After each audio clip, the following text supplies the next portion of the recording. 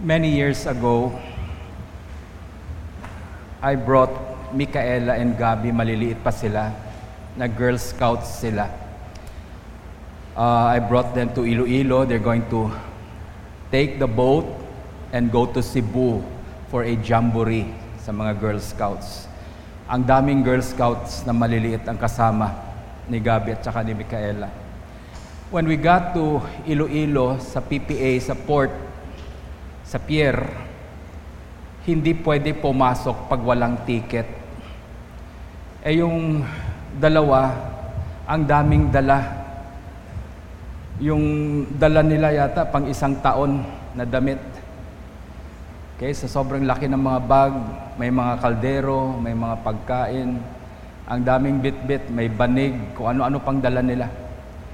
And so I wanted to come with them, to go with them inside the pre-departure area ng pier. And I found out na hindi pwede talaga pumasok pag walang ticket. At that time, very strict ang Philippine Port Authority. Sa labas pa lang may mga K9, may mga aso. And chine-check yung mga bagahe. So I told Gabi and Micaela, sabi ko, kaya ba ninyo yung gamit nyo? So sabi nila, pa, Girl Scout. You know? So kakayanin nila. So, I carried some of the bags. Pumasok kami dun sa area kung saan sila tutuloy na. Pagdating dun sa X-ray, sabi ng gwardiya sa akin, stop, ang walang ticket, hindi pwede pumasok. So lahat ng parents nandun lang sa labas. Yung mga maliliit na Girl Scouts, sila lang pumapasok. Dala-dala yung mga bag nila. So I wanted to help the girls. Yun lang, hindi ako makapasok. While I was standing there looking at them, awang-awa ako sa kanila, suddenly there was this guy who came out, galing sa isang office, nakabarong siya at may ID. At etong sabi niya sa akin, Father, I could not believe he called me Father kasi naka-t-shirt lang ako tsaka naka-short pants. Ang sabi ng tao sa akin, Father, sabi niya, pwede kang pumasok. I was surprised. So I was escorted by 2 guards. Pinapasok ako ng guards. Pagpasok doon sa loob, ang daming tao na sa loob sa pre-departure, meron akong upuan na naka-reserve. Sabi niya, Father, pwede kang umupo dito. And so I was able to assist the girls. Natulungan ko yung mga girls. Sabi nila, pwede pa akong umakyat sa barko kung gusto ko. So, ang problema ko, hindi na ako umakyat, baka hindi rin ako bababa. Okay? So, what is the story about? Well, I did not know who let me in. Hindi ko kilala yung tao. I found out na mayroon akong kausap na tao sa labas. Kinakausap ko siya. Siya pala yung general manager ng PPA. So when I went inside, pinapasok niya ako. That guy, yung pinaka-head ng PPA, pinapasok ako. So what is that telling us today, that story? Well, hindi lahat ng tao na kilala mo ay kilala ka. Okay? At hindi rin lahat ng hindi mo kilala, okay? May mga tao na hindi mo kilala, pero kilala ka. They know you. So that day, I did not know I knew the general manager of the PPA knows me. Okay? We bring that in our life today. In our first reading, this is what God said to Cyrus, a pagan king. Sabi niya, I have called you even though you do not know me. Okay? I have called you even though you don't know me. Now, who is Cyrus? Cyrus was a Persian king. A very, very ruthless king. Pintas na tao. Itong si Cyrus. He was so powerful na walang ibang hari na makaka-stop sa kanya sa mga plano niya. And God used him to bring Israel, the nation of Israel, the children of Israel. God used him to bring them back to their own land. You know? God can use the wicked to help his people. In fact, God can use anybody. You know? God does not use good people only. God can use the bad people as well to fulfill his plans and purposes. Yan ang tandaan natin. God is never limited. That is what our first reading is teaching us. Even though we do not know, sometimes hindi natin alam ang daming nangyayari sa buhay natin, favor upon favor, blessing upon blessing coming into our life simply because God knows you. Can you tell the person beside you, God knows you? Yeah, He does. He knows you inside out. Kilalang-kilala ka ng Diyos. In fact, the scripture says, even before we were born, hindi pa nagtatagpo yung mga magulang mo, kilala ka na ng Diyos. Hindi pa nililikha ang mundo. God has not yet created the world. God already knew you from the very beginning of time. God already saw you. And the mere fact that you are here on earth today, nandito ka sa mundo, hindi nagpaplano ang Diyos kung anong gagawin niya para sa iyo. Tapos na po yung plano niya para sa iyo. It's already finished. Amen? That's why our second reading reminds us. Paul was writing to the Thessalonians, sabi niya, you have been chosen by God, and so God gave them His word.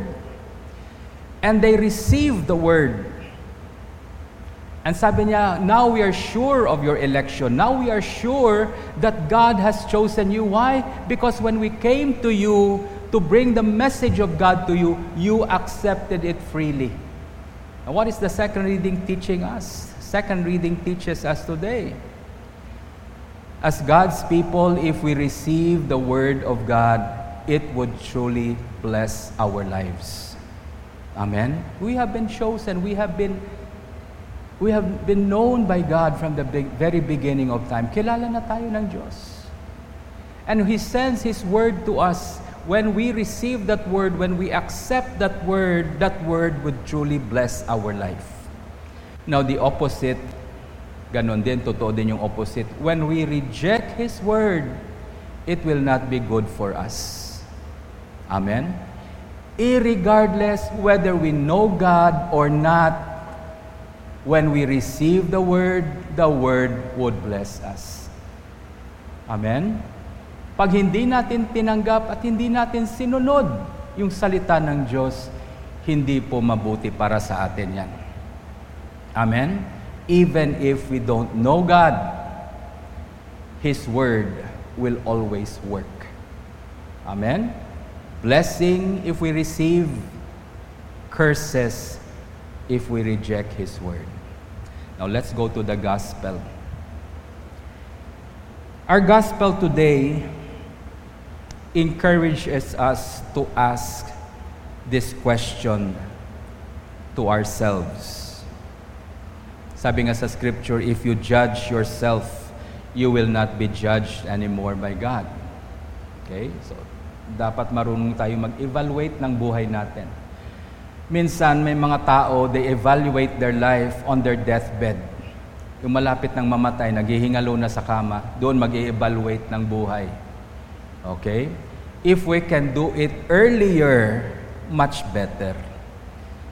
In the morning, when you wake up, when you look at your face in the mirror, who do you see? Sinong nakikita mo? Okay? Tandaan natin yung question na yan. Every morning when you wake up, you look at the mirror, face the mirror, who do you see? Sinong nakikita mo? So the gospel today starts with Jesus being confronted by the Pharisees again. There were two groups who came to see him. These two groups of people, the Pharisees and the Herodians, they are not in good terms. Magkaaway yung dalawa na yan. The Pharisees believe that Israel, the nation, should not pay taxes to Caesar. Ayaw talaga nilang sinakop sila ng mga Romans, pagans. They're angry that they are subject to the pagan government of Rome. Etong mga Herodians, they are also Jews, but they love the Romans. Gusto nila yung kultura ng Romans. Okay, kagaya ng Pilipinas noon. Nung sinakop tayo ng mga Kastila, there were provinces who revolted against Spain. Pero may mga probinsya na ayaw nila mag-revolution because they love the culture of Spain. Okay? Hindi ko nasasabihin kung anong city, pero merong isang city sa Pilipinas na pinaglaban nila yung mga Kastila. Okay, ayaw nilang paalisin yung mga Kastila. Well, anyway, the Herodians and the Pharisees, they fight because the Pharisees believe and they really hate the Romans. They want the Romans to get out of their country. They don't want to pay taxes. They don't want to obey the king, the emperor of Rome. At that time, it was, I think, Tiberius Caesar. The Herodians, well, ito yung mga Jews. Okay, they are believers of God, but they submit sa mga Roman authorities. Ito na yung makikita mo na itong mga tax collectors. Kaya ang tingin sa kanila, traidor eh. You know?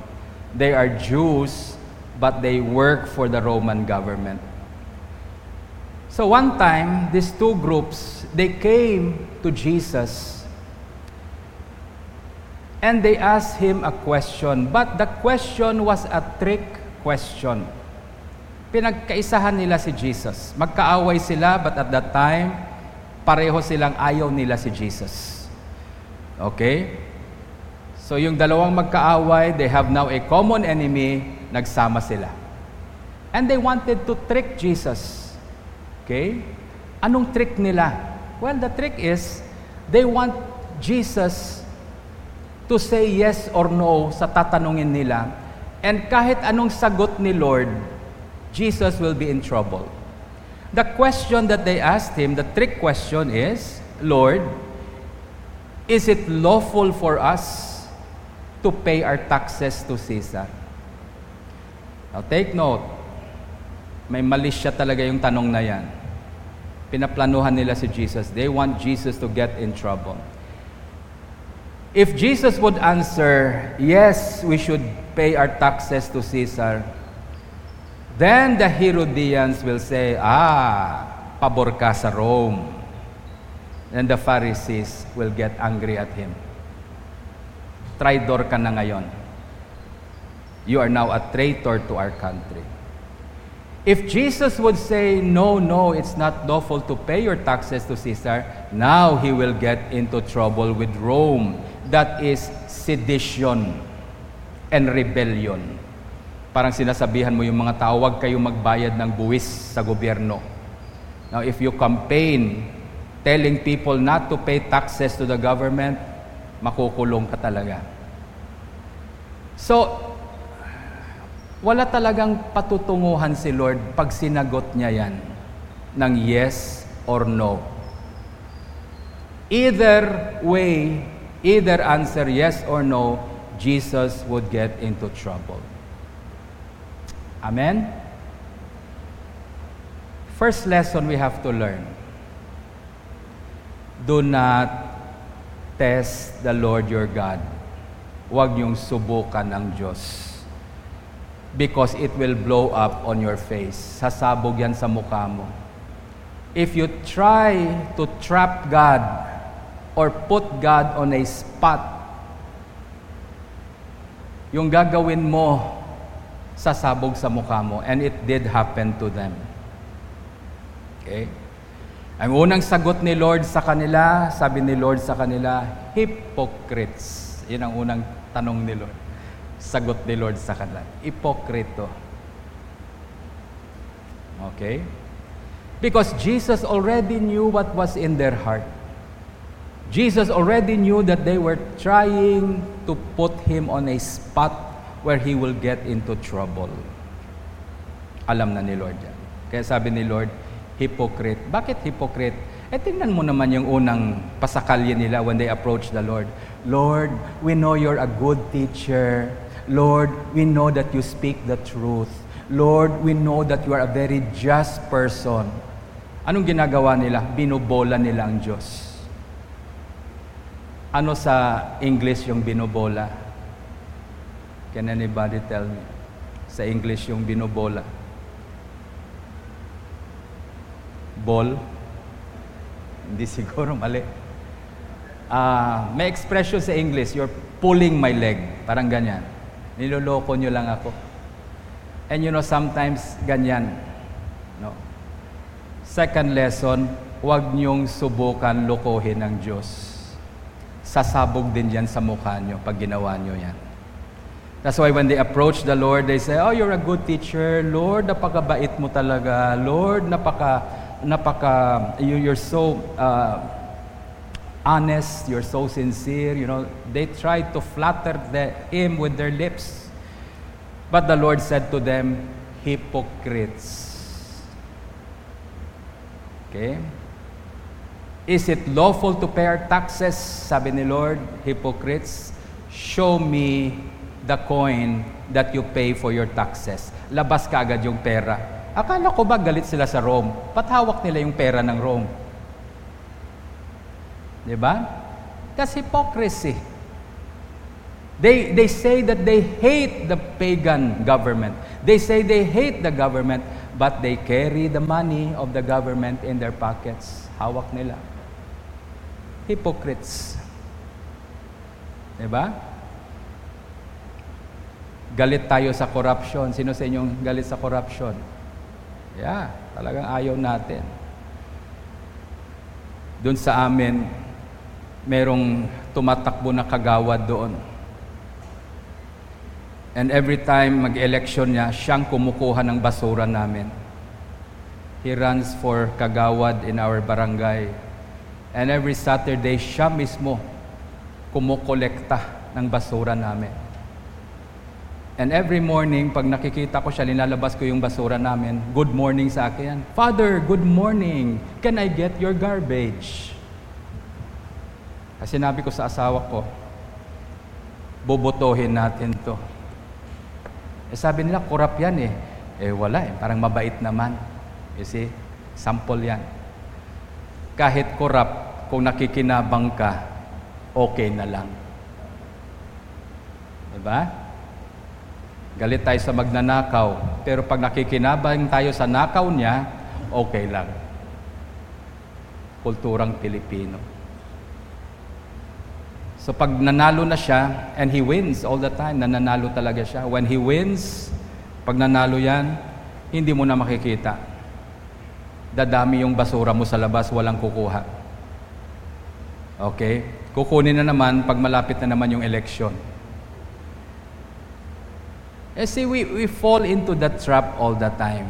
Yan ang hypocrisy. No? Galit na galit tayo sa mga government officials na corrupt.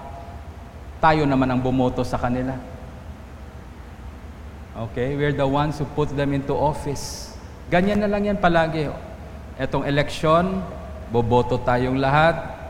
Labas yung pera, babaha na naman ang pera. Pagkatapos ng eleksyon, reklamo tayo ng reklamo sa mga opisyalis na binoto natin. That's hypocrisy. So Jesus confronted them and sabi nila, is it lawful for us to pay our taxes?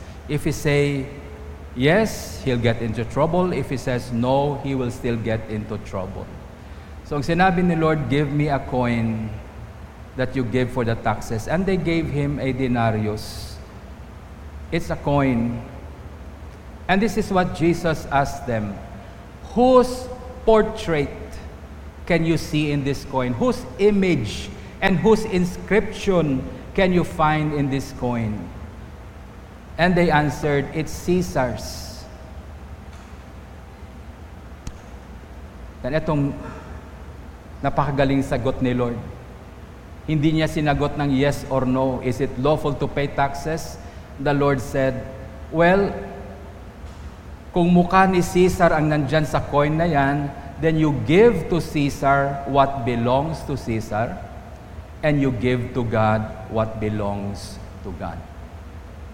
So it's not a yes or no answer. And they were so shocked, so amazed at the wisdom of our Lord Jesus Christ. Nagulat pa sila sa wisdom niya. Diyos na yan. Amen? Wala kang laban dyan. But the thing I would like you to remember today when we go home, nung sinabi niya, you give to Caesar what belongs to Caesar. When you look at the coin, kaninong mukha ang nandyan? And at that time, yung coin na yan, yung denarius na yan, it has the profile image of Tiberius Caesar. But at the back of that coin, may nakasulat dyan, Tiberius Caesar, son of Augustus Caesar, the one God. So, si Augustus Caesar was made God by the Romans. So, yung anak niya na si Tiberius, automatic Diyos din. Yan ang nakasulat sa coin. And Jesus said, okay, if it has the face of Caesar, it has the inscription of Caesar, you give it to Caesar. But you have to give to God what belongs to God. Amen? Why? Why? Because when you look at yourself in the mirror every morning, whose image do you see? Amen? Our coin has the image of man. Lalo na yung coins natin ngayon, di ba? Mukha ng mga heroes natin. Kaya nung binalita na yung 20 peso bill gagawin ng barya, inisip ko kaagad, bibigat ang offering natin. Hindi dadami, bibigat lang.